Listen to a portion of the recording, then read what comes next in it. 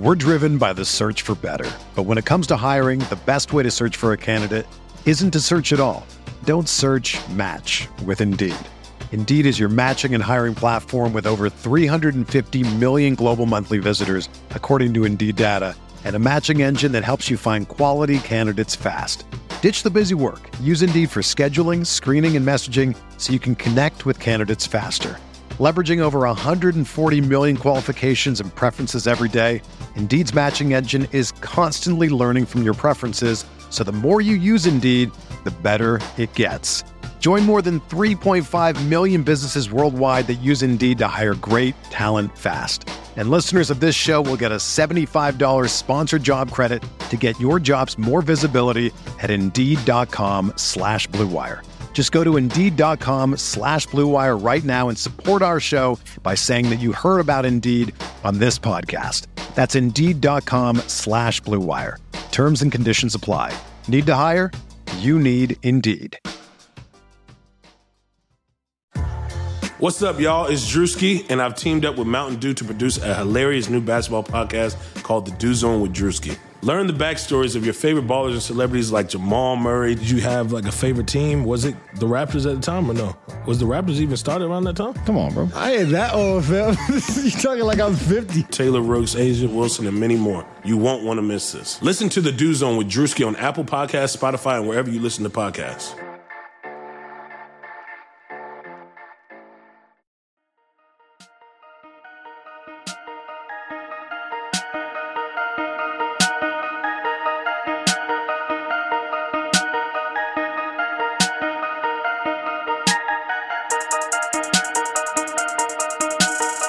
So today I'm working and I got a podcast on, and it's a Niners podcast, and they're talking about who they should pick with the 13th pick. And midway through the podcast, I'm listening. I'm like, holy shit! I fucking heard the same thing like 30 times. Do you think Sam? Do you think other people are listening to Light Years? Like, oh my god, they're talking about who we're gonna trade for, who we're gonna draft in the next month for the fucking 50th week in a row. I'm starting to feel that way. I mean, considering I've only watched 10 minutes of Killian Hayes on YouTube, the fact that I could record like 4 hours of podcast material on him, I feel like I should get an award for that. There has to be. We should be getting paid. We should be getting paid thousands of dollars. We should do like an OnlyFans. Actually, that's what Light Years Premium is. That's what Light Years Premium is for. I'm sorry, Subscribe. OnlyFans. By the way, we've got that's why we brought in Dieter Kurtenbach. What's up, man? OnlyFans expert Dieter Kurtenbach. Is that what I'm getting here? The man who knows what's going on all the OnlyFans going on around the I'm happily engaged, which is why I'm an OnlyFans expert. You're not supposed to become an OnlyFans expert until like year 3 of marriage. I have to get at it early. It's problematic. It's problematic, especially now that I'm a broke boy. Oh, so actually, if you want to talk about that, let's start there. So the Merc, let me get it right, furlough. Yeah, not as fun as it sounds.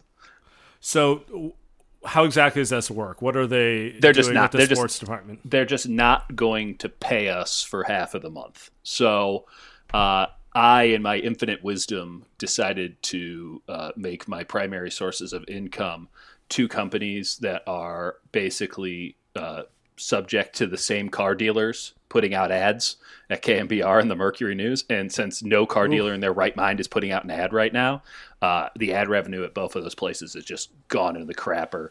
And so considering that there's no sports to write about, they're like, well, we got a big old budget shortfall, and this entire department doesn't really have anything to do, at least doesn't have anything to do, as much as they did. So They decided basically to just give us 50% of our pay.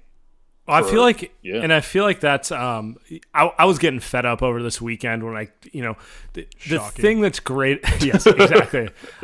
I have a short trigger. You're right, Andy. What I was gonna say is Twitter's great for like connecting you with people. Like I didn't know Andy if it wasn't for social media, right. So that's great. But on the flip side, there's like a performative element to it, which during certain can be just so annoying. And so I just kind of lost my mind when I'm watching people being like, there are more important things than sports. And I'm like, I'm aware. You don't need to preface everything you say, but like you're really leaving out like just the volume of people whose just ability to earn an income is related to the simple fact that people pay money to watch these games. 100%. I mean, listen, I am in no way feeling sorry for myself. I've been very lucky and I'm in a stable position. And like, if it came down to like layoffs or a couple people taking a furlough, I would have just taken the furlough as to, help somebody else out. We didn't get that choice. But, and honestly, I'd probably only been writing about 2 or 3 days a week anyway. So the system just caught up to me. But it's wild. I mean, it's readily apparent now how artificial all of this stuff is, and also how incredible it is. Like, you created this stupid game. It doesn't matter which one it is. I mean, even hockey is a multi-billion-dollar industry.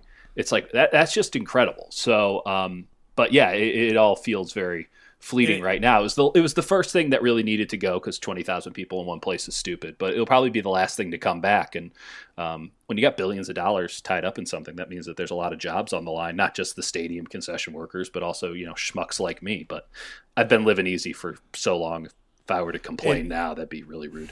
Yeah. And it's like, I mean, it's just, we all go to games. How many businesses in like the 8-block vicinity of like AT&T Park, or what are they calling now? Like Oracle Park? Oracle Park, yeah. Are their dependence is on the existence of like 80 times a year, 40,000 people are going to take over this area of the city, and they're all going to want to eat food or buy a t-shirt or something like that. Like, it really, it's a jobs creator in a way that like doesn't get credit for it. And it's like, we all talk about like the community aspect and everything, but it's like, no, there's literally millions upon millions of people in America whose livelihood is tied to the fact that like we all like to do this one thing, which is, watch a basketball game, baseball game, football game, whatever. We're really lucky that we live in like a real city. And I'm not going to feel bad for saying that. Like, San Francisco is a real city. I mean, even Oakland's a real city. San Jose, in parts, is a real city. They're not these sort of exurban centers that people come to for 8-9 hours a day and then leave and abandon. But like, most cities in the United States are like that, where there's just nothing going on at night. And I was just in Sacramento, like when I was coming back from, I was up in Tahoe right before everything like got shut down. I had to stay in Sacramento for the night just because stuff. And it's wild how that one arena, like it's clear the entire downtown of Sacramento revolves around that arena functioning. And so, and it was just so reminiscent of like so many other markets, like downtown Kansas City. They don't even have a team, but that arena like totally holds up the entirety of downtown Kansas City. And so it doesn't mean that I think that, the billionaires shouldn't be paying for their own stadiums, but it does highlight the argument that, so many have made when it comes to the stadium and the teams being, basically a public commodity, and that it's wild how much money can be made for everybody off of these completely artificial and nonsensical meetings of men to play sport games. I mean, you covered Cleveland or in Oklahoma City, those playoff series. It's similar to. There's nothing going on there. I mean, they're dead towns. And I read a really good book on Oklahoma City called Boomtown, and they obviously it's like Oklahoma City, like they know that they don't really have anything unless they have a pro sports team. That's actually on my short list of things. Really, I really do recommend it. It's fascinating. And if you've seen Tiger King, it only adds context, but it's halfway through it. Yeah, it only gets worse. You're rooting for the virus by the end of it. It's crazy. It's crazy. Some of these towns, I mean, they just have no business being like major, pretending that they're like some sort of a major city. And I think we'll get into this a little bit later. Like the disparity in markets, the disparity in the amount of revenue that a lot of these NBA teams make. I mean, it's glaring. I mean, the Warriors are making 5x, 6x what other markets are making. And I don't know, if it will affect every market in the same way, this COVID-19 downturn, but I can't imagine when you have half of the league already in the red that this is good for overall business. So let's pivot there to the Warriors, because I was reading Anthony Slater's piece today, and he kind of noted the season's not going to resume. Even if it does, they won't get games with fans. So that's seven home games the Warriors are missing, and they're estimating $25 million in lost gates for those games. And my first thought was like, oh, that's less than I expected, which kind of speaks to the gaudiness that is Chase at this point. But you talked about like all the stuff around the stadium. Like none of that stuff has really become fully actualized. I think they have like one restaurant ready to go. I mean, it's a lot of coming in 2020 and 2021 signs. Yeah, and like so they were expecting to make between $4 and $5 million a game. They haven't gotten to that point yet. It's probably going to be on the lower end of that, but like they'll get above 4 million, or they should have gotten above 4 million had things sort of stayed on track. But I mean, they're still playing with house money. I mean, they're the first team to ever do a PSL for a basketball, arena. Like they got all those people locked in long term, so they'll be okay revenue wise, all things considered. Thank God they got their stadium built this past year, because there'd be no way in hell that they'd be. No matter, like, I didn't even think about, but what about all those, because they're packing concerts in that place. I mean, literally people I thought had been retired for 20 years are going on tour to Chase. But they got like, I mean, I don't know what, those gates probably aren't as high as the Warriors, but it's still that's money. I mean, that's the real moneymaker for them, right? Like that's where Lacob and Gruber like really separate themselves from the pack, because that's their building. So you pay to use their building. You can basically call it whatever you want. There's no competition, because SAP Center in San Jose just doesn't really excite anybody anymore, because it has it's 30 years old. Glass blocks everywhere. Like it looks like a weird Coke den in the 1980s. Like it's not. It's a fun place to see a hockey game, but like not a lot of amenities. Not like the full Chase Center experience or whatever. There's no bunkers, so that's where they were really raking it, because they were just going to have that place full like 300 something nights a year. Yeah, every weekend. And so even if those concerts only bringing in like $1 million, $2 million, like that shit adds up real fast. Only, I know, right? But like. And you guys are Bay Area guys. Like, you've been to a concert at Oracle. Holy shit. I mean, they didn't even own it, but it's also the worst concert venue I've ever been to. What made it great for basketball is what made it terrible for concerts, because it kept all the noise down and it like reverberated it. And it's like, I'm trying to listen to music here, and all I'm hearing is just the reverb. I haven't been to a concert there yet. I'm sure that Andy's been to a concert there. Yeah. Andy, you tell us, what do you think? How's Chase concerts? It's loud. It is. I love it. That's I thought awesome. It was great. I'm not an arena concert guy though. Like I love, for example, like I love. Welcome to your 30s. Yeah, I just don't like. Well, yeah, and it's like, well, I feel like some people like it because you can sit. It's more places to sit. I like to be on the floor. That's your 50s. I just like to have the option. At Bill Graham, sure. you can be on the floor, or you can walk up and sit in a seat.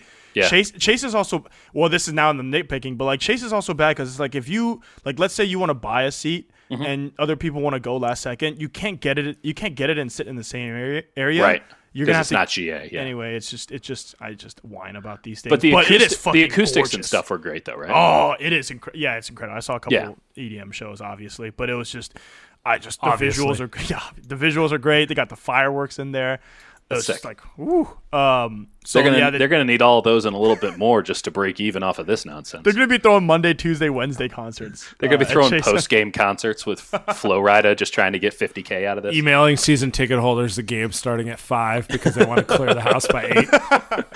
By the way, all this just to say that if Joe Lacob doesn't pay the tax for that trade exception, right, it's bullshit.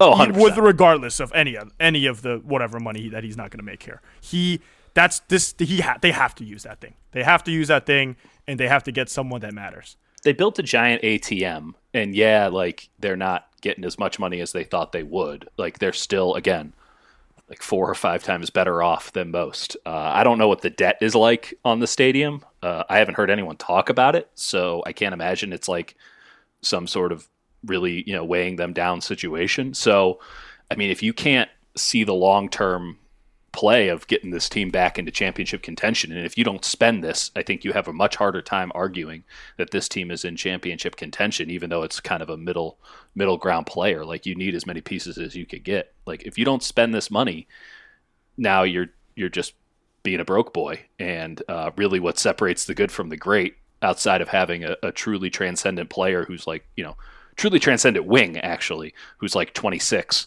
Outside of that, like, it's teams that just want to spend money. That's what kind of separates everybody else. So actually, I expect Joe Lacob to do it though. I was talking to Sam this morning, and that's actually the thing I was saying, because I was like, the Warriors are kind of veering into that realm as a franchise where I don't think that they're the smartest franchise anymore. I think they were there for a while. Don't think they're there anymore, but they still got great players. But I think at this point, their plan now, they should just outspend people. Like that's what they have to do to win a championship. That's their market advantage. And in order to do that, I mean, they've got options. I mean, they got the first round pick. They're gonna have to pay for that. I mean, they could trade it, I guess. But then you got the tax. Someone would have to give you something worthwhile to trade it. I mean, you could trade that with the player exception. But yeah, the player exception is the big one, because that's $17 million, and they're not just paying the guy $17 million. That's a lot of tax. Right? Yeah, it's like 35 or something. A lot of tax money for Ricky Rubio. But actually, who do you think? You read the list. You read Slater's list. Yeah, I have my favorite, but who do you like? I mean, let me back this up real quick. Sorry. The list was Marcus Smart, Yes. Robert Covington, Covington, and Josh Richardson were clearly the three best names on the list. Actually, the one that I liked the most, and I'm surprised that it was on this list because I just don't see him really as available, was Kelly Oubre. Oh yeah, I actually missed that one. Yeah, he was at 6, and then Aaron Gordon's at 8, Rudy Gay's at 9, and then he threw in Andre Iguodala for good measure. We saw Kelly Oubre once punch his own guard in the head. Oh, but he had an excellent season. Yeah, he's a fancy boy. Don't get me wrong. There's something that's just inherently unsettling about Kelly Oubre, but the dude can ball. In terms of a role player with a little bit of something extra. I really think that he's good. I think he's a good basketball player, and I think he's a winner too. Even he's though had a good season. I think the logic to him is he has a 2-year deal. So if Phoenix gets wind of the fact that he's not re-signing, they might as well just dump him for a pick. Yeah, that would be the only reason they would entertain that. Yeah, but I mean, we're entering. I guess let's tie this back to the main thing, which is we got to get the broke boy owner rankings. Who's going to be most likely to sell? Because in some ways, the Warriors, if they really do have the appetite to just kind of stomach a year of, I don't want to call them financial. Well, they are financial losses. Yeah, they're big losses. Yeah.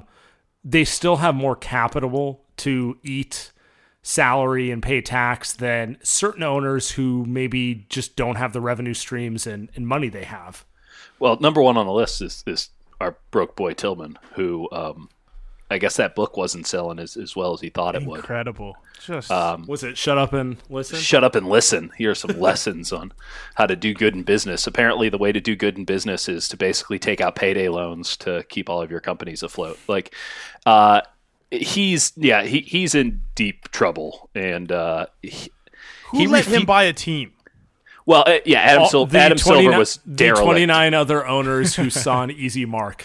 Yeah, pretty much. Wow, Houston's good. This guy's going to ruin them and make it better for us. Well, here's the thing. I don't know who he would be able to sell to. Local Houston businessmen, you would think, there's got to be a couple guys with a couple of $1 billion laying around. I mean, there's big oil money there. The problem is oil. What's oil going for? I mean, gas is at less than $1 in New Orleans right now. The oil market completely catered out. So you got a double recession going on in the Gulf. And secondly, if you paid $2 billion to buy an NBA franchise, you're absolutely not selling it for half of that. Here's the wild part about Tillman, right? So he bought the team using more than half of the money came from him just taking out debt. He just took out debt to do it, and he sold it at 6% and 7% respectively, and he owes all that back, I believe, in the next year. So he is deeply He's a risk taker. Yeah, well, I think there's a better word for that, and it's fucked. He is deeply fucked. But and I think he's going to do another round of that again. Because what else are you going to do? You might as well quadruple down. Just push it down the road. I'll pay what you he back could later. do. What he could do is get over his pride. He refuses to sell any portion of the team. He owns it 100%, even though technically he only owns about half of it because, again, debt notes. But he refuses to sell even a partial share of the team, and it's totally ludicrous that this guy owns 100% of this franchise off of pride standards, whereas he could sell 49%, raise a whole ton of money. Now, probably not now, because I don't know who's in the market for an NBA team now, but you never know. Maybe the owner of Zoom. And he could raise some capital. So like, but he refuses to do it because he's very proud. And like, I don't know how Adam Silver broaches that conversation because clearly he was too afraid to be like, hey, do you have any money at the beginning From a business standpoint, also selling it now is not a good move. No. Yeah. If you can hold your losses until it's a better time to sell, it's just unclear that he can.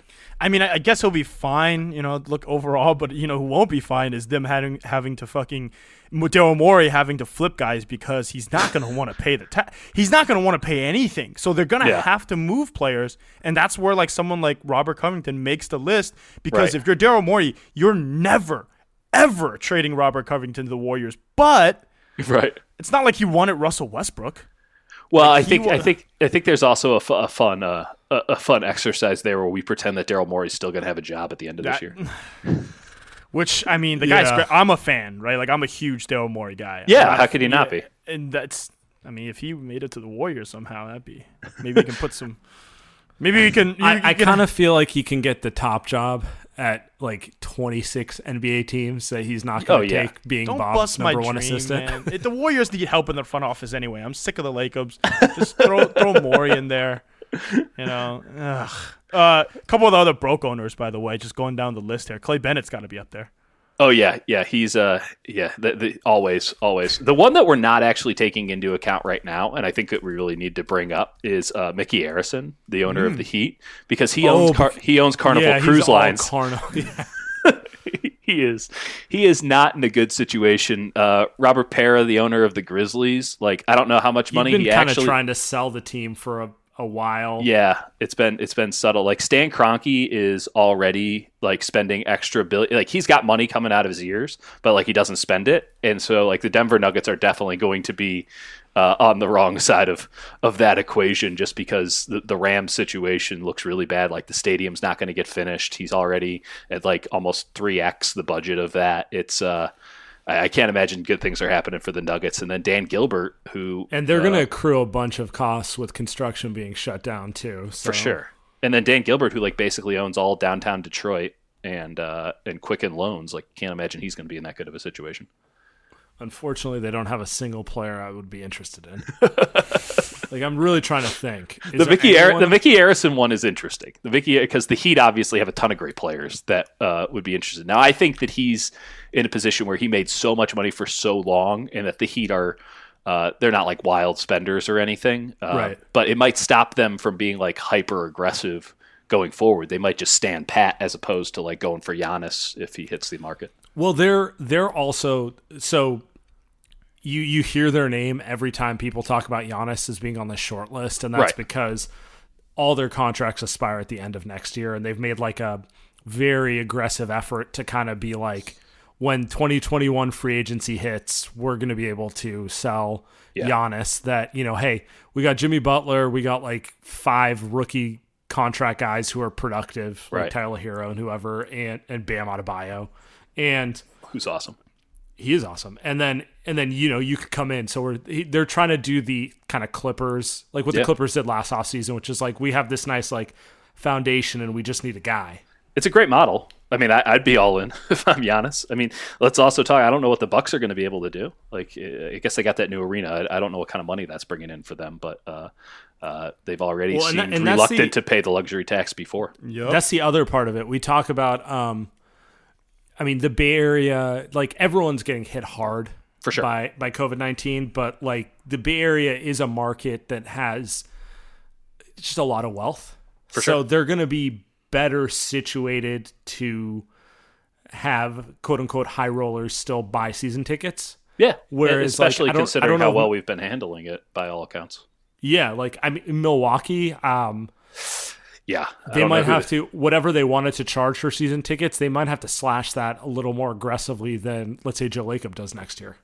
Well, Joe Lacob's got these people locked in. I mean, that's the other perk. Like you're on the hook, much like the Niners. Pulled the Santa Clara. Yeah, he pulled the Santa Clara move. Yeah, like you can't get out of that, man. You signed a contract. Joe Lacob's getting his money. I don't know where your mortgage is going to go or anything like that, but Joe Lacob's getting his, and he's got goons who will come and get it from you. The guy is a goon himself. So do you want to? I mean, what other owners we got before I talk about the players themselves? Steve Ballmer looks like he'll survive anything that'll ever happen in the. Yeah, Ballmer's good. Ballmer's flush. Michael Jordan. What about the Lakers? The Buss family. Yeah, they're in trouble. They're not, but that brand prints money. So. Yeah, I think that they're in good standing. I don't know. I mean, I would imagine that the last couple of years had been rough. Probably can't be great that they might not have a playoffs this year. They won't get all that playoff money and who knows, championship T-shirt money and all that stuff. But what a time to be a Laker fan, for you to be the favorite this year to win. What a shitty year to be a Laker fan. Ooh, just oh my god. I guess if you're the it sucks to be the Clippers too. It would have been a non-authentic. It would have been a not a real title anyway. So.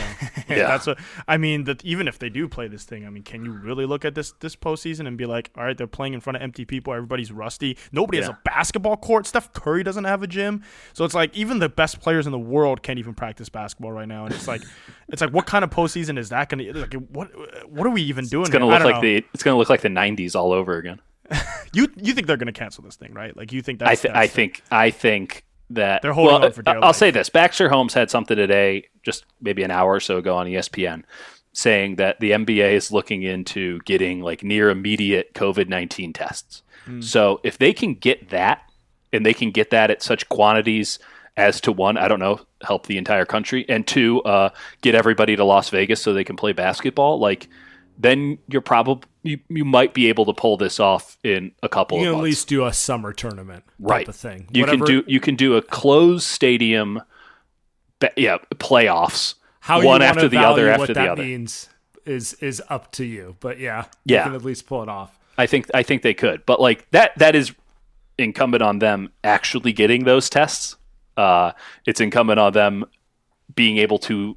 I imagine they'd be able to get an entire hotel in Vegas right now. Like I doubt there are people just going into Vegas, so probably in good situation there. But like you have to be able to create a bubble. And as much as you go like, oh, just put everybody in one area. Well, we saw with Rudy Gobert, if one guy gets it, then the entire thing has to get shut down for 2 weeks minimum.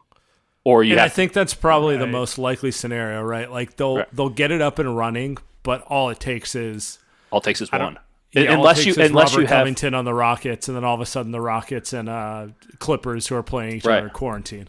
Right, and then I guess you just wait for 2 weeks. Like you can't afford to screw it up. So the testing's really the only way to do it, to where then you could get that one person quarantined, or get anybody who's then been in contact and tested positive quarantined. But I don't think we're there, and I don't think we're going to get there in the next couple of weeks. And if we're not there in the next couple of weeks, man, we're almost at the beginning of the next season at that juncture. And so I say you just got to scrap it. You just got to put a little asterisk on why it was canceled, and you start from scratch the next year. But they're going to try. I can't blame them for trying. Like, this is the way that the entire goddamn thing makes money, and closed-door games. At least we'll get some of that ESPN cash. Was that the only one who watched WrestleMania yesterday? Yeah, I didn't watch it. I saw some clips, though, and it was weird. That's all I was going to get at. So I'm not a wrestling guy, but I was just so starved for any sort of live variation of sports content. And it was weird. It was very weird to watch in a closed gym. Maybe I'll think it's less weird if it's NBA players, and that I'll view it as like a very fancy practice. Right. But I think basketball would probably work better than most sports in terms of closed stadium situations, just because there's so much like which natural of the major sound. Sports is worst? Baseball, football? No, football has got to be 50 plus guys touching. Oh each no, other. I'm not talking about from a from a television television. Football point of view. Football is obviously the hardest in terms of just like way too many people. Hockey, adrenaline. Football is adrenaline, right? So that's got to be it. Baseball. Hockey. You know what? I think hockey might be the worst. Like baseball, you play a lot of games in front of no crowds. Nobody watches hockey. Come on. No, but like I'm telling you, like hockey, like when you're there, you play all your games from no one. That's what I'm saying. Like baseball, I think that there's something to that. Like it's still going to be eerie. You're not going to have like people getting excited when there's 2 strikes and 2 outs or anything like that. But like I don't know. There's a lot of times during a baseball game, probably the majority of the game, people are just sitting around not doing anything. Right. Whereas in basketball, there's oohs and ahs, and it's nothing, but it's at least a little bit more active. But I think there's so much inherent, like, actual natural noise from the game of basketball that you're okay. Like, the ball is always hitting the floor. You got sneakers squeaking. You got Draymond putting everybody on a 10. Yeah, it's a shame we don't get Draymond. Yeah, maybe this will be the thing that forces the Warriors to finally trade Draymond. It wasn't the shooting. It wasn't the body falling apart. It's that the public needs Draymond so that we can put NBA games on a 30-second delay in a closed stadium in Las Vegas as he shows up maybe a little bit out of shape. Shocking for Dre. We'll get into the financial, more of the financial stuff. Let me do it. Bet online. So no current NBA, hockey, or baseball. You might think there's nothing to bet on. You'd be wrong. Our exclusive partner, betonline.ag, still has hundreds of sports, events, and games to wager on. I was just betting this weekend on the NBA 2K tourney. Pretty awful. You bet stuff. Against KD. I know you. Yeah, no shit. Or let them, and I won. Or let them bring Vegas to you with their online casino and blackjack. All open 24 hours a day and all online, including their $750,000 poker series. If you're into props and entertainment betting, you can still bet on Survivor, Big Brother, American Idol, stock prices, even the weather. The challenges came out last week and bet on that. Visit their website, join today to receive a 100% welcome bonus with your first deposit. Be sure to use their promo code or our promo code BlueWire. Bet online, your online wagering expert. Sam, the thing with the NBA 2K is you got to figure out, like, mostly young guys I think are going to be pretty good, and then guys who don't have a girlfriend, like, or they like have a girlfriend and that's, they don't want to deal with they've had a girlfriend for too long. Yeah. Jamal Murray, for example, the OnlyFans segment of the population. Yeah, you can tell if they have the gamer set up like Devin Booker. I'm like, okay, you better be good, or they're going one of two ways. Actually, we got a question here, which I think is an interesting one. I want to read it to you guys. I'm pivoting us to the draft real quick. Okay. From @MP3Coog. What prospect is at the top of each person's big board? So I'm going to start reading. We're going to start at the beginning here. Yeah. Who do you think is Steph's favorite prospect? Ooh.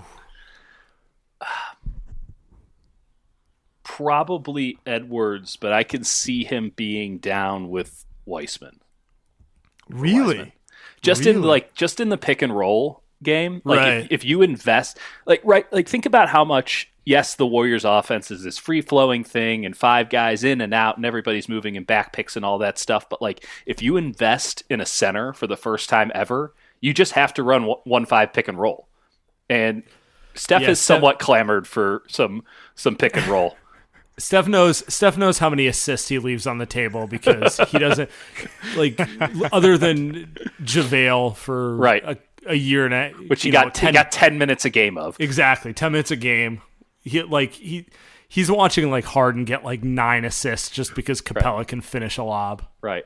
I don't think there are any good players in this draft. I think that's my official stance. Like, all these guys suck, and none of them are going to help anybody anytime soon. Edwards probably stands the best chance, but, like, I don't know. Steph's just thinking about how to get his. Like, I'd want a 5. See, I'm thinking Steph's thinking about getting his, but he's like, trade this for anyone who can play.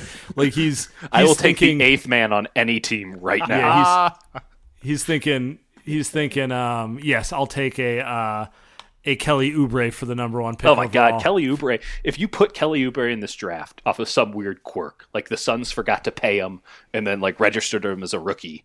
And by the way, Robert Sarver, excellent broke boy. I was owner. just gonna say, yeah, like top 5 broke boy, top 5 broke boy, no question.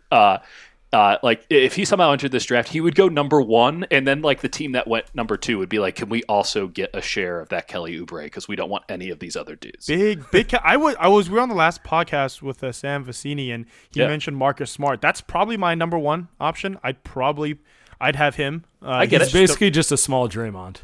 Yeah, just perfect. That's just, I love Draymond. We love Draymond. Yeah. Just another one? Another one. Andy's dream is essentially 4 Draymonds around Steph Curry. Just an army of offensive linemen who knew how to shovel passes to him. How many dribble handoffs can happen on one possession? We're about to find out. Every time someone's close to getting pissed at Steph because he's showboating too much, that's when the Marcus Smart and Draymond Greens come in. That's that's the job. Listen, you are not going to get me to say a bad word about Draymond Green. I think probably higher Draymond Green than most, but I don't know if we can emotionally handle bringing in another terrible shooter. Like, the dude has a 48% effective field goal percentage. Like, I know he's a feisty defender. I don't even know if he's a great defender. Sam has a bet. Do we think he gets over 30% next season? No, 30. Was it 31, Sam, that you had with Drew Schiller? Was it 31%? Oh, this is easy money. Drew Schiller bet me 33.3% for Draymond Green. 33. Yeah, I was like, can we put more money on this? I'm about to lose a bunch of money with like furlough and stuff too. So let me try. Sam's taking Drew's mortgage. Poor Drew's gonna have to start pulling double shifts at NBC Sports. Drew's about to send me a picture of his beautiful child, and I'm gonna be like, all right, we can loan that. I'll feel bad. I'm doing sideline at St. Mary's games next year because I lost this bet. I think Drew does watch St. Mary's games actually in USF. I'm sure he does. He's a basketball big junkie. Frankie Ferrari fan. I'm sure he is. That's USF, baby. I know USF. Let's get to on the Marcus Smart topic. I need Dieter's thoughts. Do him and Draymond love each other or hate each other? Because that relationship's going one of the other ways. So either going to be like best friends or they're going to actually fight. Dude, they would start thick as thieves, and by December, someone's getting punched. Like, there's just no two ways about it. Like, those dudes, I just can't imagine them like functioning together. That said, it could go the other way where they start off really contentious, where Draymond's like, this guy's coming from my spot. Like, I'm the only Draymond here. And then suddenly they're just like two peas in a pod. But there's no way that you're right. Like, there's no way that there's just any sort of like, I don't know how they feel about each other going on with that relationship. But I do think that it would have to change with familiarity. I'm not sure which way it goes. You guys are too pessimistic. Those guys are built to play with each other.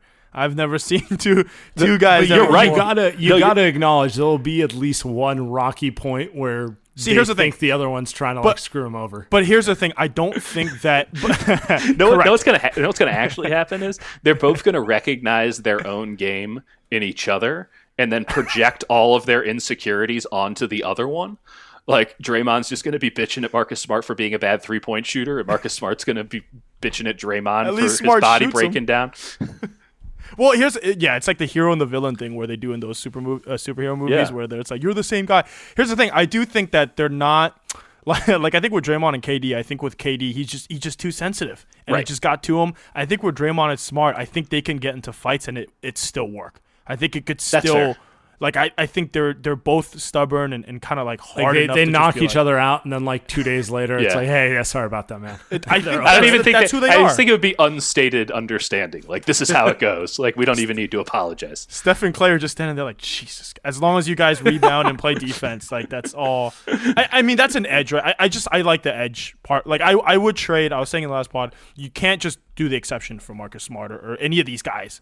I'd probably do the pick and the exception for Marcus Smart. I'd do it just because. I think I'd rather have Richardson in that, but I'm with you. Yeah. Like, I think Anthony probably has the right order here. And listen, me being so out on all these 2020 prospects, like, yeah, fine, I don't care. Like, if you need to use the exception and the first round pick, just do it. Who gives a shit? No one, not even. You can't even talk yourself into. Like, don't overthink this.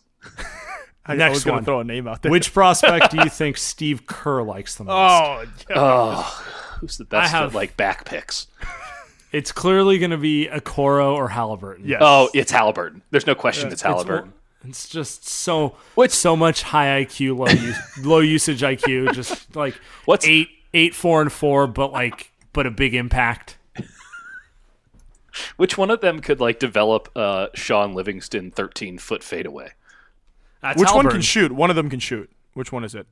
Halliburton is okay. So he's shot 40% from three the last 2 years. Yep. But you watch the form, and it's like that Lonzo thing. I mean, his form's different, but where you watch it, you're like, I just don't see that going in at a high clip.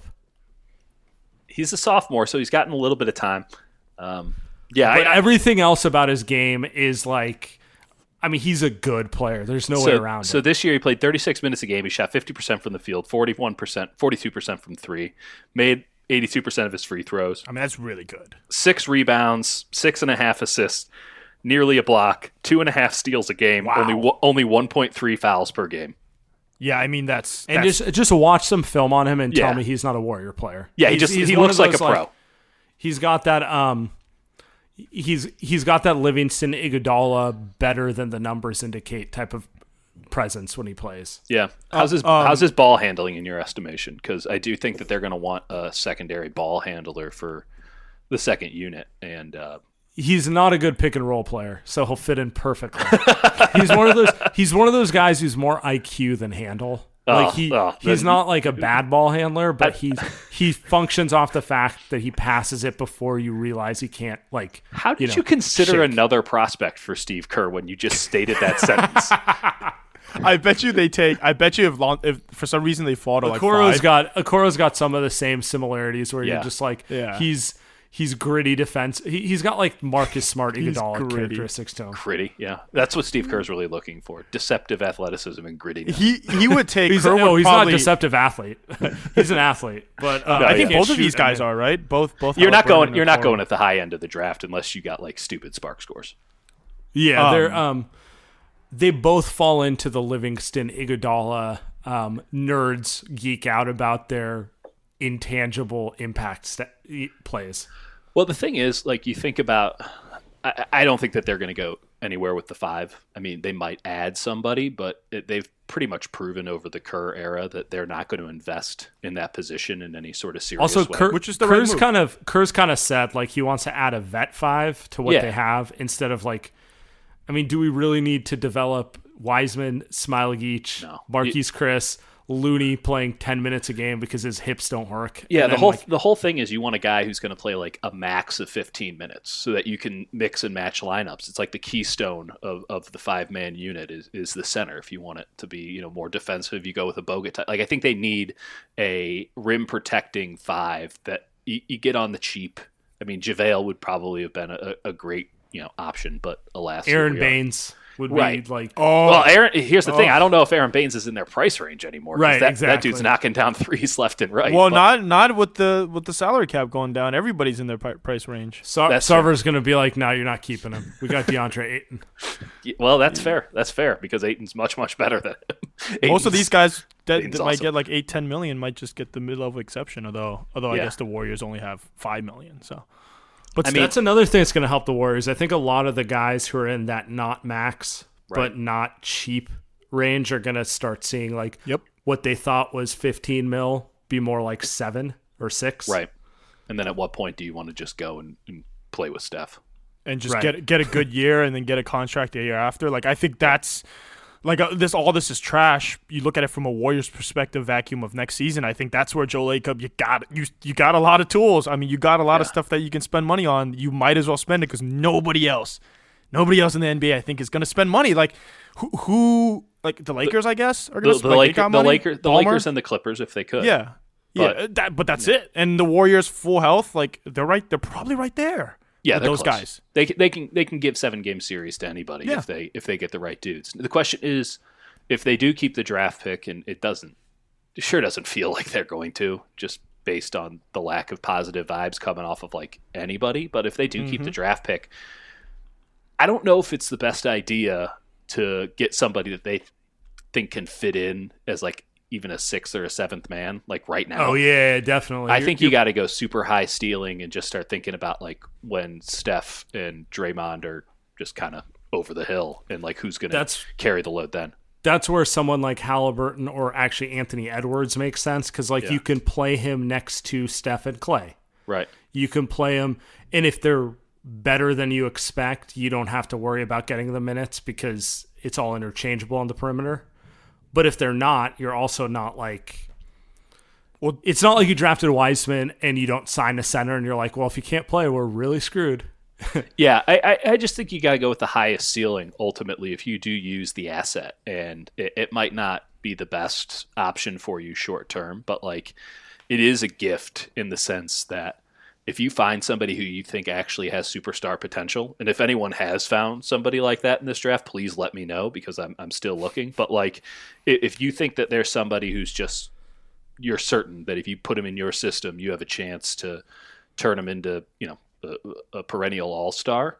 Like, you just got to take him. Like, you've been given an absolute gift in this terrible record, and to waste it on somebody to waste it on like another Eric Paschal type just feels wasteful. Like, which would be Obi Toppin. Right. Where you're just like, the floor is high, but for a fact, like, it's never going to amount to more than a nice low rotation piece. I mean, you're already kind of playing this game with Wiggins to a degree. Now, obviously, he's scored 20 points per game in the NBA. Like, the floor's pretty high, all things considered. It'll never be as high as like the number one overall pick status or the contract, but like, he's not a bad basketball player. He's just an underperforming one based on the expectations other people have put on him. But like, I would rather see the number one pick or whatever it is they got like flame out dramatically than never, even come close to being a star, like in terms of potential upside, high risk, high reward. I mean, 100%. That's where I think. I mean, they won't do LaMelo. He's got high risk. He's got a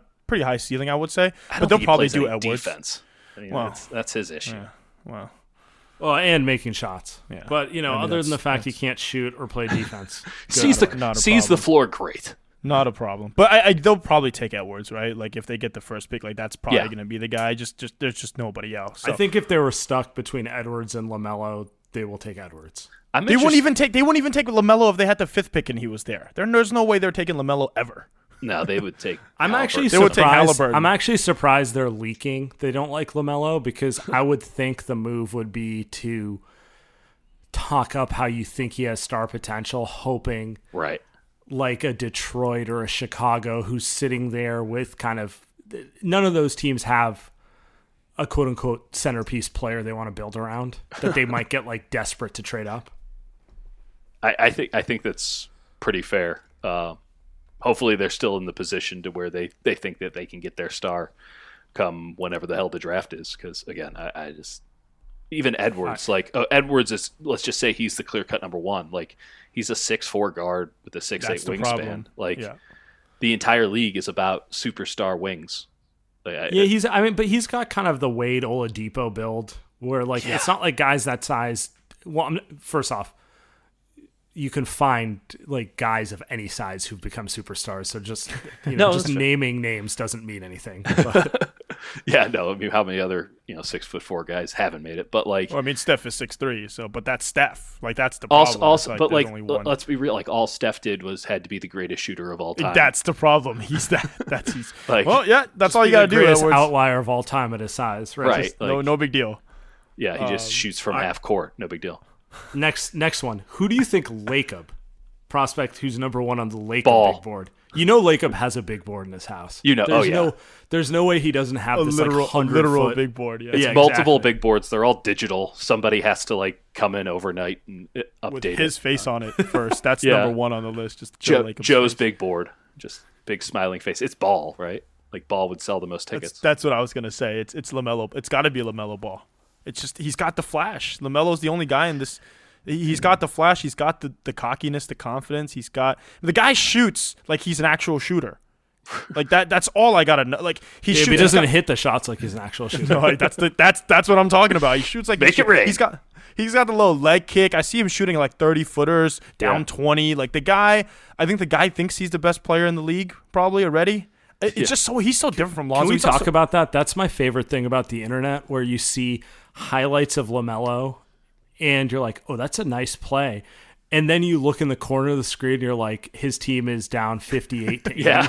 And you're like, oh, well, maybe I should dig a little deeper into this. Real winning player there. It's I find this all the time with NFL draft stuff, especially now, because NFL draft stuff is just... It's the only thing going. It's the greatest. NFL draft talk is the greatest thing. It's the only sport. Amazing. And so I think I saw today on like Instagram, I used to cover Conference USA football when I was a broke boy as well. And it scarred me for life. But like, there's this guy, James Morgan, who plays for Florida International University, a school I used to cover.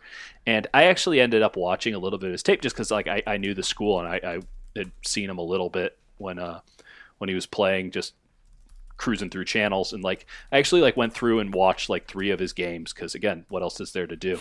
And he's really bad. Like, he's really not good at throwing footballs in any sort of a positive direction. It's quite challenging to watch all of these games. Luckily, they're cut up, so I don't have to sit through commercials and shit. But and then I see on Instagram, it's just like, will the Patriots make James Morgan their heir apparent to Tom Brady? And the highlight is like 3 like marginally positive deep balls all connecting with the receiver. And it's just like, how about you show any other play that he's made? Those are the only 3 good plays, but somehow now everybody's going to talk themselves into this dude. It's the same thing with like LaMelo Ball. Like, oh, he made a really cool pass. It's like, it's the measurables though, right? It's like look, Mitchell Trubisky got drafted second. Josh Allen gets drafted high. Like guys like that get drafted so high, and you're just like, hey, Josh Allen's not bad. Yeah, Josh for fantasy. Josh Allen is like a shitty Cam Newton. Really shitty. Cam Newton's once in a generation. Yes, Cam Newton won an MVP, but like, yeah, like Mitch Trubisky didn't even make like all ACC. Yeah, he's his final bad. year. Yeah. Like he didn't start until his senior year, and the guy who he didn't start over isn't playing in the NFL. Like, what does that tell you? Ryan Mallett. This is the equivalent of like Andy throwing up a Instagram mixtape titling it like Jordan Poole is going to be a problem and just picking like the 10 best shots. Andy works for Clutch Points now. Ken, I was just going to say, those are real things. Where that's real. That's the entire internet economy. All it is. That's all, like Ball is Life is always out here throwing some shit up. By the way, I don't even know why they follow me, but it's like they just throw some shit up with the eye emoji, like Sam just said. They got the little eye emoji, and it's like what? What do we do? Actually, I think, Sam, that Jordan Poole post literally came out from someone, I think, last week. I think you're not even, like, just saying that. I think that was a legitimate tweet. And it's just, did you watch Jordan Poole play basketball? Did you? It's like we all agree he did have a couple flashes, but, like, if you're selling it like this little 1-minute mixtape I made is, like, representative of how his rookie year went. Look at him. Like he was look John at him Morant wrecking the final minute against the Clippers in a 35-point blowout. Yeah, that little up and under he had on a checked out JaMychal Green. Really nice. You don't even know the other players on the court. He's just wrecking them. It's like, is that in Santa Cruz? Yeah.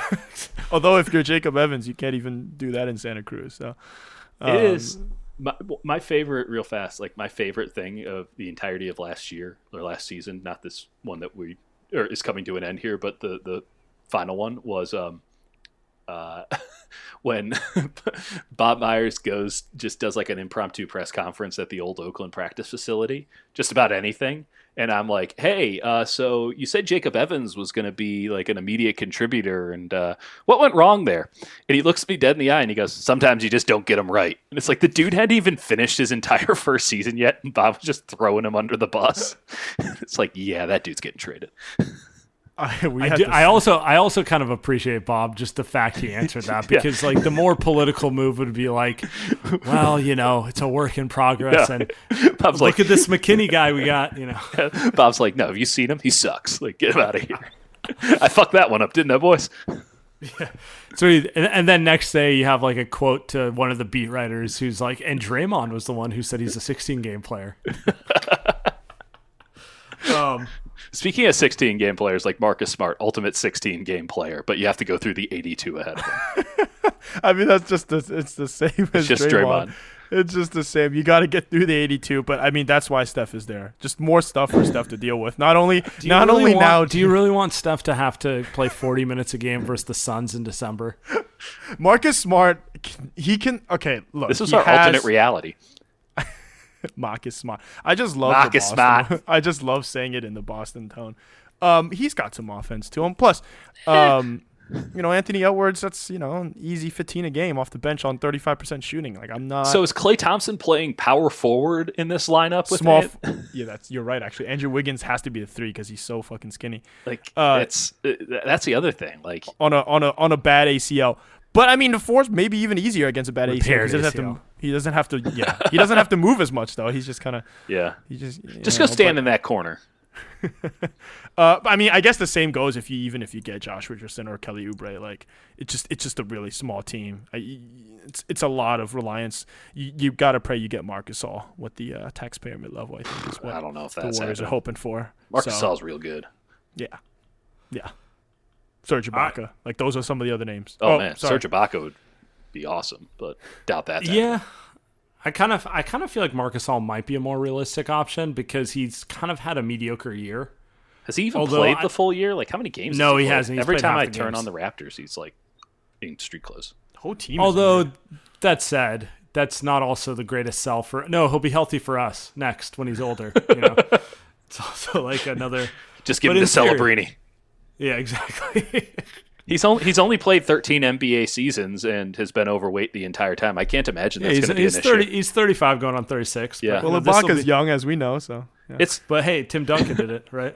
That's always it's a very... It's cool. Like, the entire NBA hasn't changed to become a fast tempo game at all, and he doesn't have to run the floor.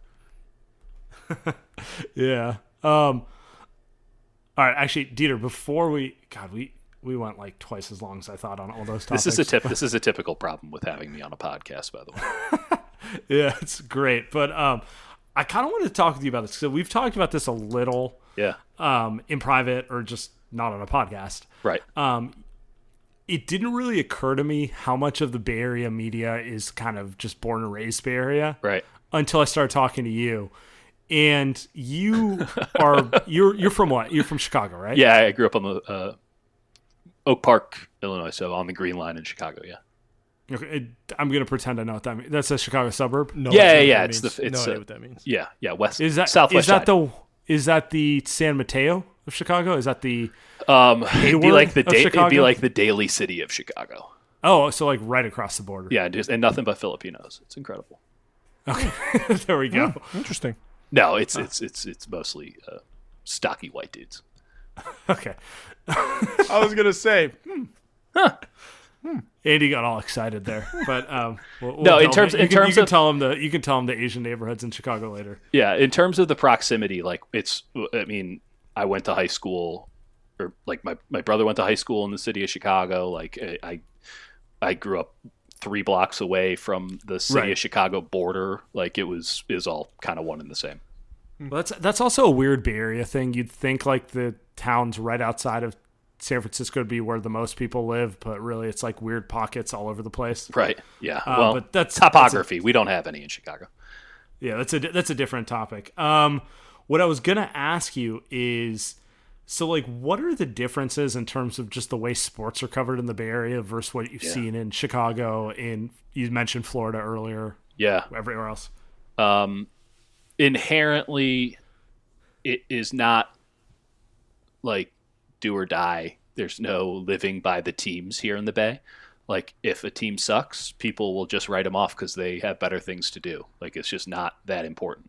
Whereas in Chicago, even though, like, I'm lucky, I grew up in a really great city and it has a ton of stuff to do and it's, world-class city and all. Like, when it comes to the teams, it is all in the same way like Philadelphia is, or New York or Boston. Like, it has that same level of edge. So if a team sucks, you're encouraged to announce that they suck. Like, people revel more in the projection of their negativity than they do in like cheerleading. Whereas here, I think people are just generally happier. And so they don't like the negativity as much. And as a very negative person, both by nature and upbringing, like nature and nurture. Nice. Yeah, it's challenging. Now, so let me ask you a question. So like, the Niners had a great year, right? Didn't end the right way for them, and Garoppolo did not have a good Super Bowl. Right? How would that have been covered? Not a great Super Bowl. He had a good Super Bowl.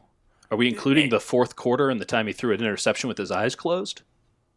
He was on track to win the Super Bowl MVP. Nick Bosa was on track to win the Super Bowl MVP. No, he wasn't. Nick Bosa was not going to win the Super Bowl. Dude, I was already taking a straw poll in the press box. Nick Bosa was going to win that MVP. No way. No. Okay. I'm telling you, he would have won. I'm telling you right now, he would have won. And here's exactly why he would have won. Okay, even if we were just saying 50-50, right, and giving fully understanding that quarterbacks just get the award by default. Right. Like, fully understanding that. They have the ability to have a bigger impact in general. Bosa was the best player on that field until Mahomes threw that pass, and he was the dude who was going to bring him down on 3rd and 15. If he had made that sack, that would have just punctuated everything. He also got held too. That's the NFL. Like I hate that after the fact. Like I played offensive line. You do nothing but hold. Have you seen these defensive linemen? They're incredible. Like I don't know how anyone blocks anybody anymore. Like it's physically impossible. But Bosa would have won it. Nevertheless, like Garoppolo did some nice stuff. How that would have been handled in Chicago is actually not that dissimilar, I think, from the way it was handled here in the Bay Area. Now you're going to get your cheerleaders. That's going to be anywhere. There might be fewer of them in Chicago. The difference between Chicago and the Bay Area is if the playoff games before that, when Garoppolo barely threw it, the people would have been screaming bloody murder the entire time. Like no one would have come to his defense. Even though they won. Even though they destroyed both games, and it was very clear that like they can't block, they can't tackle us, so why would we even throw the ball? Whenever there's an insecurity, the people of Chicago, whenever they see a weakness, the people of Chicago will find it, amplify it, and then put all of their own personal negativity from being stuck indoors in cold weather onto that. Like that's just how it goes. And like it is not a coincidence. Like the Cubs get away with murder in that city, and they have for hundreds of years because it's the summer and everyone feels better because the goddamn sun is out. And like people, is that why they didn't play night games for like 80 years? Yeah. Like legitimately, like the vitamin D was the only thing keeping that team fiscally afloat. Like that's the only way you can get. Like no one, like they bitch and they whine and complain. But now only because there's expectations, but because it's summer and everyone just liked going to the ballpark, it was cool. Now that attitude is basically year round over here. Like even when the weather's at its worst, it's better than like a really good fall day in Chicago. Like the entire Bear season. We've had 2 days of rain and I went outside both of them. Right. Like the entire Bear season happens in two temperatures, either 95 degrees at the beginning of September or 4. It is 4 degrees outside. You are right on the lake. It is whipping in your face the entire time, and you're just miserable. And like Mitch Trubisky is the reason why you and your wife don't have sex and why your kids hate you. And like it's all of this just projected because you'd be angry too. And like so that's the main difference. I also let's be real. I'm 31. Like I also grew up in a Chicago where Jay Mariotti was like the dude. And I thought Mariotti was full of shit, and I really disliked him. But like that was part of the shtick for him. He's like the ultimate caricature of like the old time sports taking writer. Right. But we had those guys. Like those guys were built in, and it's a big reason why I work half time for a newspaper now. Like in that those guys were important figures in the overall sports landscape, and what they said held sway. And obviously that doesn't play very much anymore, but that sort of mentality still holds water. And those guys were always on the attack. And I probably didn't internalize it well enough, but it is interesting that like I do have to check a lot of the hot takes, and even yet still they come out. Like what you're saying is instead like the take here after the Super Bowl was like, damn, Mahomes is really good. And Shanahan might have blown it at the end. Right. Now, again, the Super Bowl, when you have everybody focusing on it and like it was very clear what happened, you can get away with saying just and also like everybody's covering it. So you have to say what you think. You can't hedge in any way. But like, yeah, you do feel like the negativity. And the other thing too is around here in the Bay Area, and again, this is only compared to the other markets I've worked at, like it does seem like the athletes are a little more sensitive. I don't know what that's about, but like they read it and they know. Like Clay's given it to me a couple times in the locker room because like he had a really shitty start like 2 seasons ago, maybe it was last season. And I'm like, he's not very good right now. And I think I called him like, what was a Big Lots brand of Kobe Bryant at one point because he was just chucking the entire game.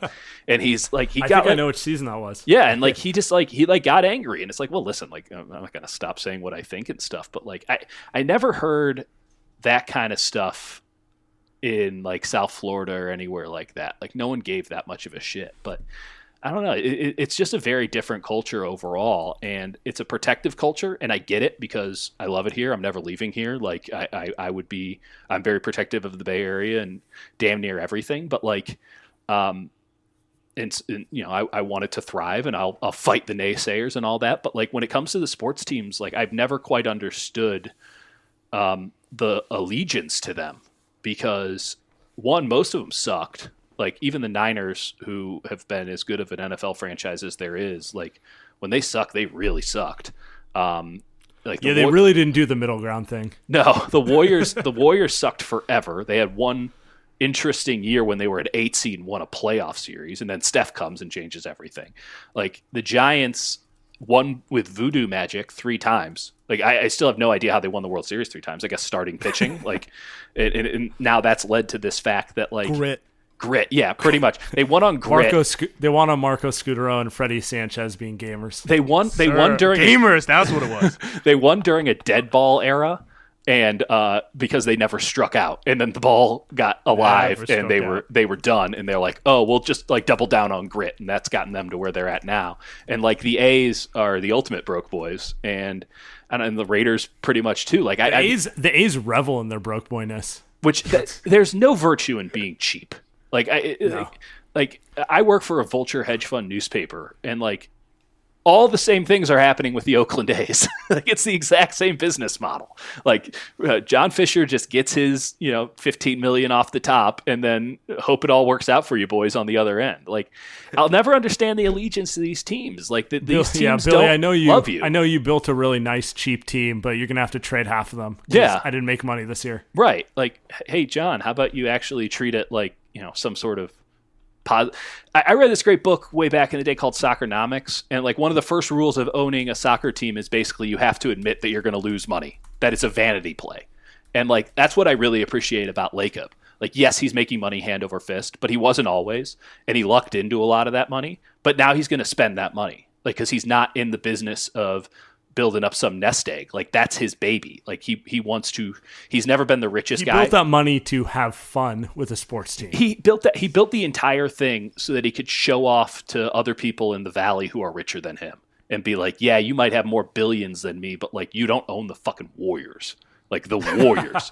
Like Jed York inherited his team, sorta, kinda, only because his fucking uncle got caught bribing the governor of Louisiana. Like. I like Al Davis like reveled in being a broke boy, and also like doing Al Davis, an underrated, interesting character, fascinating character, not a great owner. No.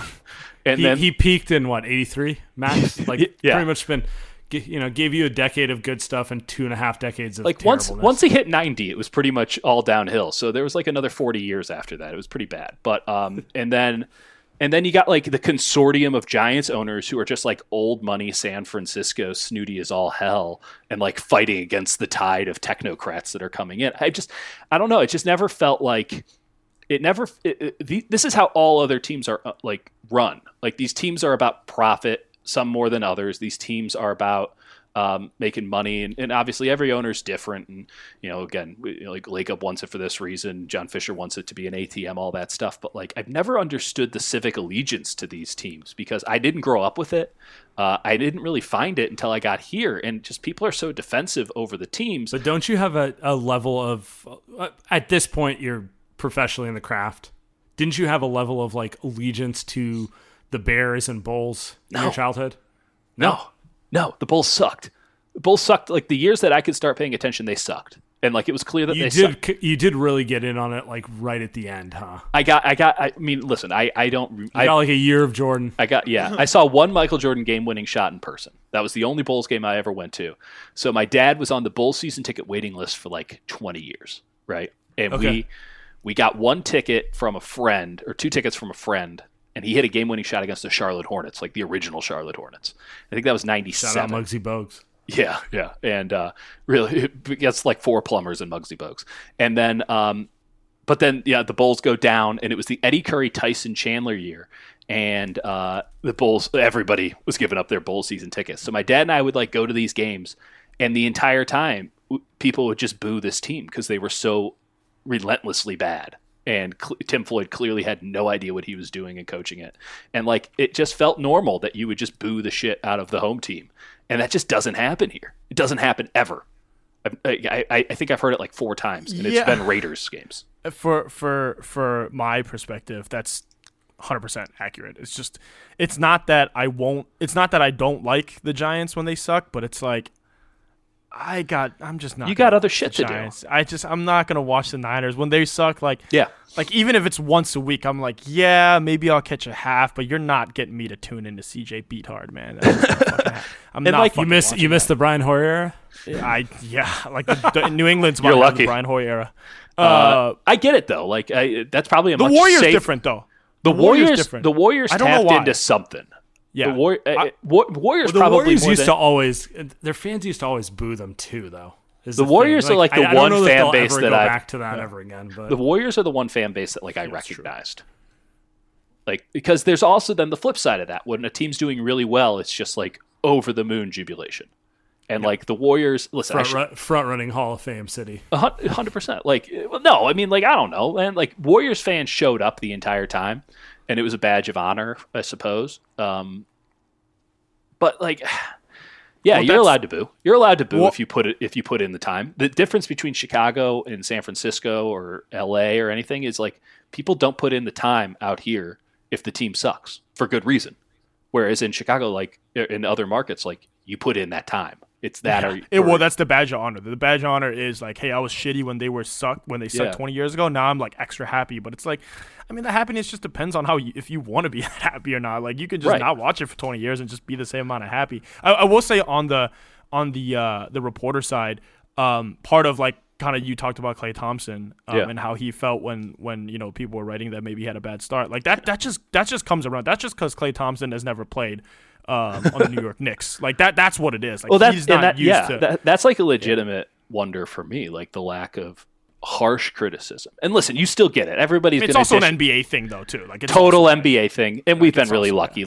Everything's in context, right? But like, I don't know. Like, yeah, I mean, like we had KD reacting to pretty much the lightest media criticism ever, where it was like people are writing, "Hey, I don't think he's going to stay." Here's how that went, right? Like, and the other thing too is it was national, and it's a lot of talking heads, and they're like, I don't know, I think that this is what's going to happen. They don't have any sources. They just heard, Kendrick Perkins told them before that they decided to just put Kendrick Perkins on TV for everyone's talking to Perk, man. Yeah, well, it's good job being a source, I suppose. But I mean, I remember how that went down. Like, I wrote as the third item in sort of a catch-all thing, like, hey, KD hasn't talked to the media in like 9 days. Wonder what that's about. And he went ballistic on Twitter and like sent his Stan army against me. And I think it was a Sunday. And the next day, showed up at the arena, and I was talking to Ethan and Slater, and Slater's like, yeah, how's it feel? That's been like years. And he was super cool about it because he's Slater.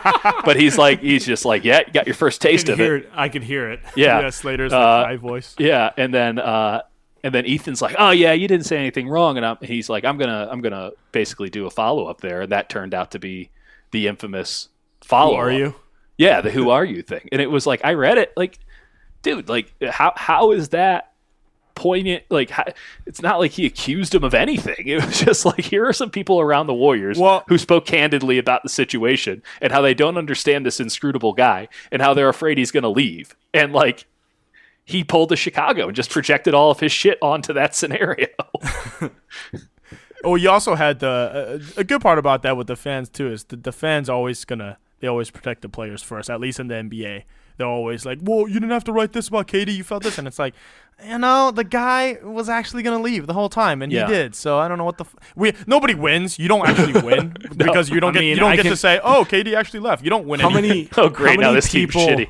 Yeah. How many people sent you aggressive tweets, Andy, that like you're the reason KD left? Like I had so many of them. I'm like, I don't know what to tell you. If you think I'm the reason he left, like you should really start asking him some questions. Yeah, yeah, he's mad at me. He's not happy with me. That goes for all these other fucking guys that cover the team or around the team. Like, there's nothing we could. Look, if I had that much power, again, I'd go win the lottery and I wouldn't fucking talk to you guys again. It's I don't understand. I wouldn't blame you. It's totally wild, especially doing the NFL really like in earnest more this year. And I'd done the NFL for like a decade now, but like having done the NFL because the Warriors sucked, and it's like, well, where should I go spend my time? I'll go down to Santa Clara because that team's good. Like, it is wild how the allegiance is so different. The Warriors obviously have like a big Warriors fan base, and I think that fan base doesn't get enough credit nationally in terms of like how vocal and strong it is. Like, they really are one of the biggest fan bases. You see it in the TV numbers. Like, it's a massive thing that cannot be taken lightly, and like those people are now thick and thin. Like, they're in it for the long run. After that 5-year run they had, they'll put up with another couple losing seasons before this thing tails off. But like, it is, especially on Twitter, which is the worst possible like statement, like trying to extrapolate Twitter into real life. But like, it is wild how much of the NBA is just about individual players. The individual players are the teams. Whereas in the NFL, even though you have these incredible individual players, the team nature of the sport is such to where it's all about the 32 brand names, and maybe even 33 with the NFL overall. Right. And that's so much healthier for the league. Shout out Rob Lowe with the NFL hat. Yeah, like, it's so much healthier for the league that like, the Pittsburgh Steelers lost both of their quarterbacks this year, but they still contended for the playoffs because they had a good operation, a good culture, and a good defense. Like, how good is that for the NFL that they could still put on the Steelers in Week 13 on primetime games and know that, one, the obviously Steelers fans would watch it, but also like casual football fans would watch it because it wasn't going to be like watching the Browns or some other god-awful team. Whereas the Warriors, Steph Curry breaks his hand in Game 4, and it's like, well, we can never put them on television again. Yeah. And well, it's inherent in the sport, right? But yeah. It's inherent in the sport, but now when you have this incredible level of player mobility and player empowerment, like, my dad had no idea that Paul George was on the Clippers. He thought he was still on the Pacers. And I'm like, oh, that was 2 teams ago. 3 teams ago. Yeah, it was 2 years ago. What do you think? Okay, so we asked this to everyone that comes on. So how much does that matters to ratings? By the way, that's kind of a conversation that I feel like only the NBA kind of has. Like, MLB has shitty ratings, but nobody talks about ratings in baseball. NFL, they only talked about ratings to shit on Cap. Like, if it wasn't for that, they'd never talk about ratings. They had to have some metric to they have to shit on him. Bad, I guess. I don't know. Right. So with the NBA, it's like that was the whole thing this season. Well, maybe it's just an online thing, but I mean, let's start with like how shitty this season has been for the NBA in general. It starts with the Hong Kong thing. So now you already have whatever's going on in China.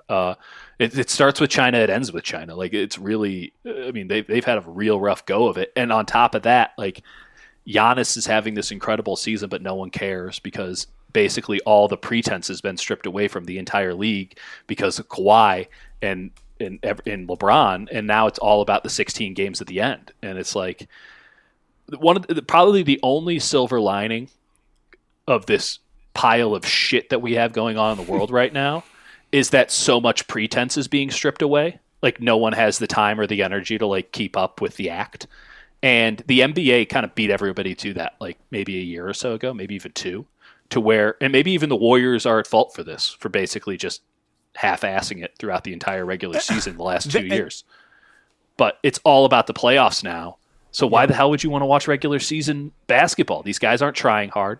Sometimes they're not even out there. In fact, it seems more often than not they're not out there for legitimate and illegitimate reasons. You don't know who's on which team. It's a really tough. It's a really tough TV show. You have to know the characters on the damn TV show. You have to know their background. You got to have watched like the last 5 seasons of the show. 100%.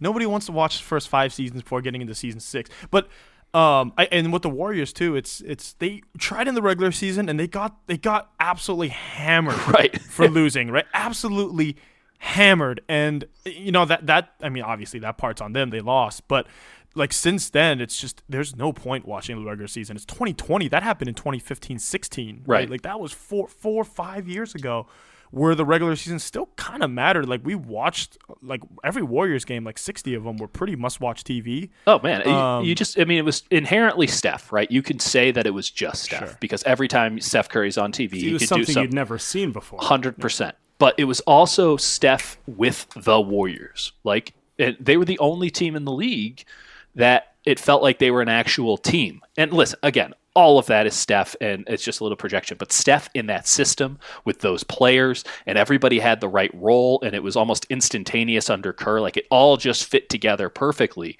and it made the Warriors must-watch TV. Like, it felt like a collective effort, even though Steph was the one holding it all together. Now it's like the league, the NBA doesn't even pretend that it's not the case. They're just like, watch Giannis versus LeBron. Don't worry about anybody else on the court. And ultimately, you see with improperly analyze why a loss happened for either one. Right. Yeah. No, I mean, they're not arguing. It's just arguing, I don't know, like soap opera digest style, as opposed to the actual game of basketball. It's like the lowest common denominator that you can. And doing it and playing into, well, look at the social engagement, but I don't know how you can say they're not trending negatively when no one watches the games. Right. Like, that's the way that numbers are. They are what they are. It'll be interesting to see now and or whenever we get there in a post-COVID world what the media economy is like, because the NBA is basically banking on being future-proof, but the future might be here like now.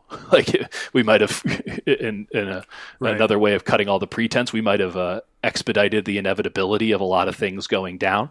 So I don't know if they're in a position to monetize any of that stuff. And I don't think they are. And so in the meantime, you still have the way to make money, make serious money, is putting games on live TV, and the ratings are down. We could talk about that ad nauseum. The ratings are down because for a variety of reasons. But I think that the NBA, more than anything else, needs to get back to a little bit of stability. In the NFL, Patrick Mahomes is never going to leave the Kansas City Chiefs, right? Like, he is the best player in the league. He's a transcendent talent. He almost single-handedly won a Super Bowl. He is incredible. He is the Steph Curry of what football. Is that, a bottom 5 market in terms of market size? Unbelievable. So, it's nothing. But he'll never leave because the NFL has basically put in rules to make sure that he never leaves. And that even if he wants to leave, he has to stick around for like 2 or 3 years. And the best free agent quarterback, I mean, Tom Brady's kind of washed now, but like the best free agent quarterback in his prime was Kirk Cousins. Like, that's just not. And the NBA used to have rules like this. And now guys are basically just saying, it's so much money, I'm going to shoot. I don't give a shit about the money. I'll make more money in endorsements, or I don't really give a shit. And I'll just go play wherever I want for however long I want. Same way KD did when he came over here, and then, Kawhi and Paul George in their situation. Like, everybody's super teaming it. And KD did it again, yeah. Right. Like, it's just not. It's not good. It's not good for brands. And the entire point of the NBA is it's supposed to be 30 brands, and now it's basically like 7 players. 7. I mean, but that's tough, because I think part of it is like, even if Kansas City is a shitty market, Mahomes being the quarterback and the best player in the league, in that, it's still like really cool to win a championship in Kansas City. For sure. And I get like part of it's like the NBA players are like, look, man, we got drafted to these teams. We shouldn't be like, I don't want to fucking stay in Oklahoma City. It's Oklahoma City, right? Like, you get that, but so I don't know what the balance is. I mean, you can do the whole contract stuff, and KD literally takes a pay cut twice, to just get away from the team that he's on. I think it's a pretty simple solution, and probably not the best one considering the current landscape of baseball. But you just get rid of the salary cap, all things considered, and you just let teams become the Yankees. Or the Dodgers wins again. Joe Lacob wins again. Right, like you just remove the restrictions and let those teams buy their way into success or problems. But at least then you have an established brand. You know what they're about, right? There's not like some weird roll of the dice. There's not some moodiness that upset the entire apple cart. Like, if the Knicks want to try to buy their, like, you have to just go good front office against good front office. And some resources will matter and this and that. And maybe you don't hit a draft pick here or there. Like, baseball has created a bunch of different models so that, good teams, if you can get ahead of the curve, you can win even against teams that spend money on money on money. But then now baseball's doing a luxury tax thing. Like, I think that's probably the only way to do it, is just go like full, maybe international soccer more than anything else would be the best barometer. Yeah, I mean, end of the day, though, the biggest problem with basketball is one that you can't legislate out of. There's no, like, in baseball, Mike Trout's universally agreed to be the best player. Yeah. His team sucks. Yeah. He's one of 9 guys. There's no scenario where LeBron can be a prime LeBron can be on a team that's god awful. You know, No, that's one true. player can, one to two players can legitimately make you a contender. But the entire, I think if you go back to sort of the restrictions with like franchise tags and stuff, like Right. the other thing too is it kind of comes back to broke boys. Like some of these owners just don't want to play ball. Well, okay, so that the problem, the thing I've seen too is the NBA loves catering to just one, social media, two, fucking small market teams. They love catering to small market teams. They loved saying like, well, if the fucking Memphis Grizzlies are whining all day long, like let's just do something to appease them, right? Like let's just like what do you mean? Like, let's move a team from Seattle to Oklahoma City. Like what the. That's more of a David Stern thing, though. I mean, that's not really appeasing small markets as much as it is just giving the team to whoever is going to pay for it because it's not that great of an investment.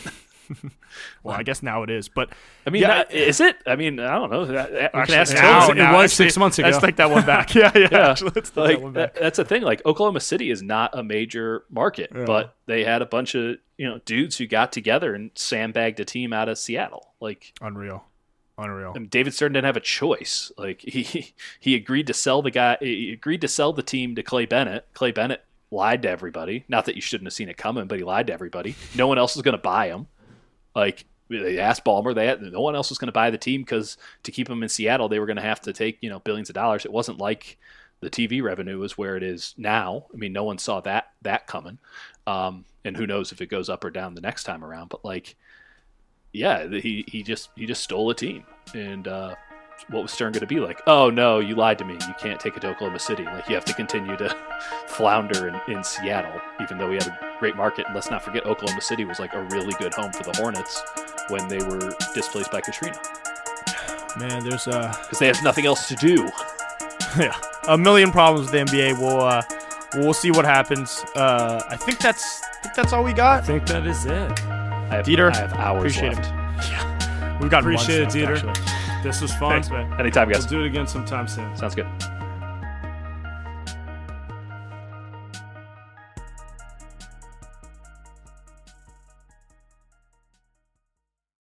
Everyone is talking about magnesium. It's all you hear about. But why? What do we know about magnesium? Well, magnesium is the number one mineral that 75% of Americans are deficient in. If you are a woman over 35, magnesium will help you rediscover balance, energy, and vitality. Magnesium supports more than 300 enzymatic reactions in your body, including those involved in hormonal balance. From functional medicine doctors to mental well-being and female hormone experts, we all know that magnesium is the one mineral to improve all aspects of well-being and health. But which one? Magnesium Breakthrough from Bioptimizers, the trusted choice recommended by leading experts with 7 best-absorbed forms of magnesium to ensure your body receives the support it needs for overall well-being.